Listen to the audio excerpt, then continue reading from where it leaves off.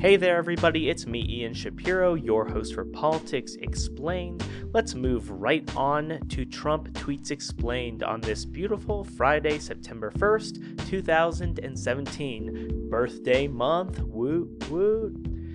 Trump tweets this morning, wow, looks like James Comey exonerated Hillary Clinton long before the investigation was over, ... and so much more, a rigged system. Trump here is responding to a couple of statements from members of the Senate Judiciary Committee about James Comey, former FBI director's handling of the inquiry into Secretary of State at the time, Hillary Clinton's emails. Specifically, Trump is responding to the fact that two Republican senators on this committee said that Mr. Comey had been drafting a statement recommending not to press charges against Hillary Clinton before the entire investigation of some of her key aides had been completed. This brings us to a story that we talked about a little bit at the beginning of the summer, which was, why did Trump fire Comey in the first place? And there were a lot of different stories running around, but according to one letter, it was because Comey was too hard on Hillary Clinton during the FBI investigation into her emails. It appears that this statement would somewhat contradict or undermine that particular specification for why the Trump administration decided to fire James Comey. This is one of those stories that at the current time it's unclear if it really has legs and will go anywhere, and we will certainly see if it has any bearing down the line during the Robert Mueller investigation into possible collusion between Trump's campaign and Russia during the 2016 presidential election. I'm Ian Shapiro.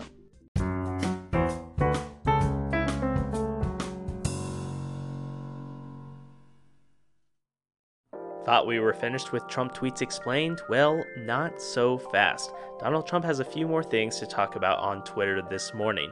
Donald Trump tweets, General John Kelly is doing a great job as Chief of Staff. I could not be happier or more impressed, and this administration continues to get things done at a record clip.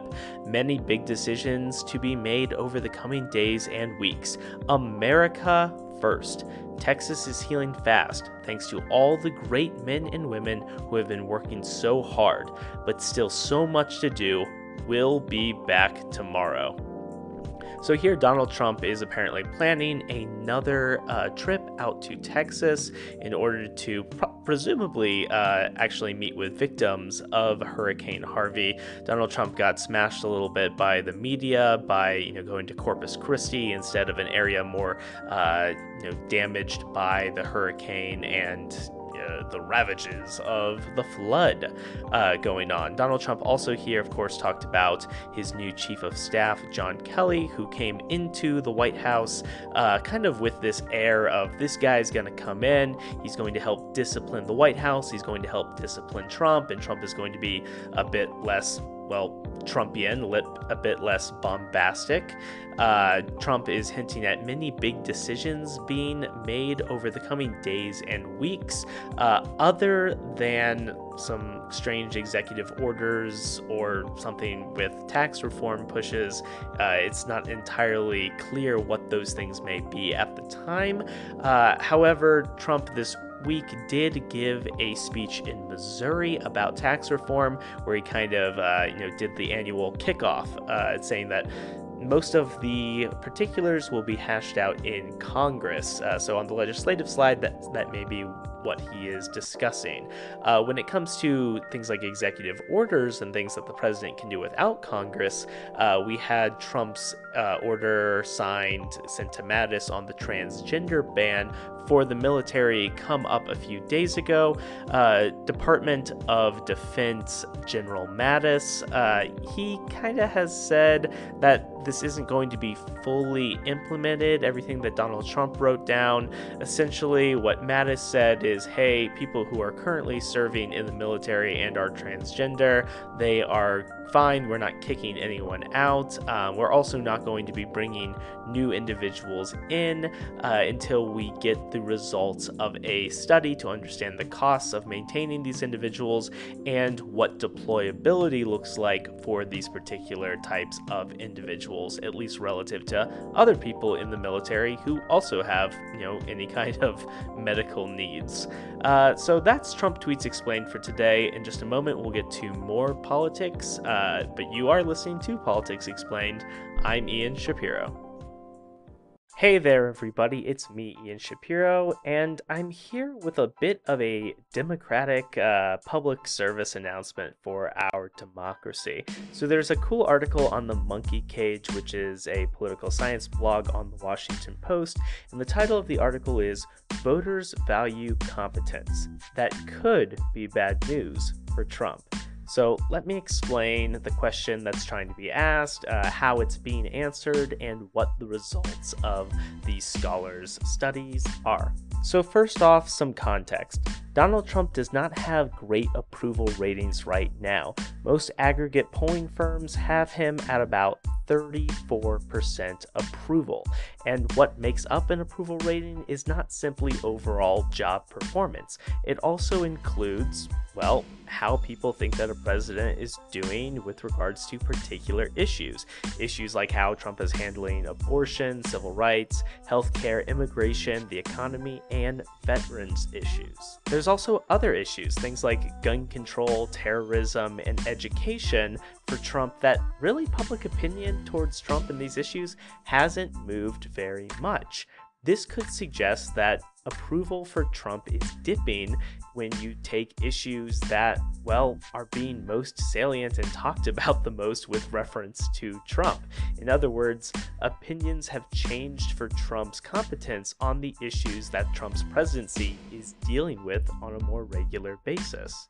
So what kind of story or narrative am I getting at here? Well, when Trump tries his hand at something, some kind of policy issue, say healthcare, or when some kind of issue comes up and he's unable to deal with it effectively, that means that Trump's brand in the eyes of the American public changes. Trump is good at these things. He's not as good at these things. And we begin to see him as less competent in a variety of policy areas that we may not have seen before or just given him the benefit of the doubt on. Now, why does this matter for the long-term electoral prospects for Trump and the Republican Party? Well, when you are campaigning, you generally want to talk about things and issues to prioritize that your party is credible in actually getting things done on.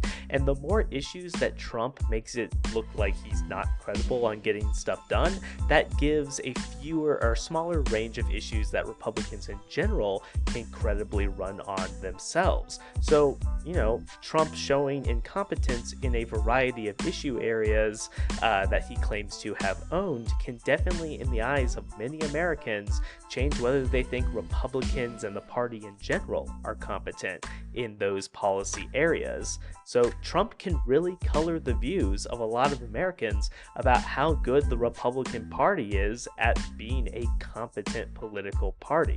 This may be one of the reasons why a lot of individuals in Congress want Trump to stay out of the discussion on tax reform, as it is a complicated subject or topic, and they really just don't want Trump showing his ignorance on the topic, especially after Trump has already claimed that he is an expert on tax loopholes and the like. For more discussion on issue competency and strategies in American political campaigns, you're listening to Politics Explained. I'm Ian Shapiro.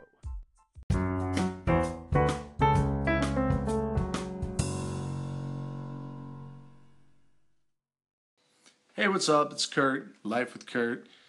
I was just calling in with an alternate theory. Now, I'm not a Trump supporter, but what I have a real interest in is how the media shapes people's thinking. Because let's be honest, there is no news story that anyone actually cares about unless it is first a news story that is promoted by a source they trust. North Korea is a great example in that it has infinite number of problems over the last several decades, but we don't care about it until the news tells us about rockets being fired. At that point, it can become a conversation. as it relates to Trump and all the sources out there of individuals that hate him, that puts the supporters in a defensive position. The neutral people get pushed to the negative because the negative people get louder. So my question is really, are people accurately judging competence, or are they just trusting the news outlet that they like?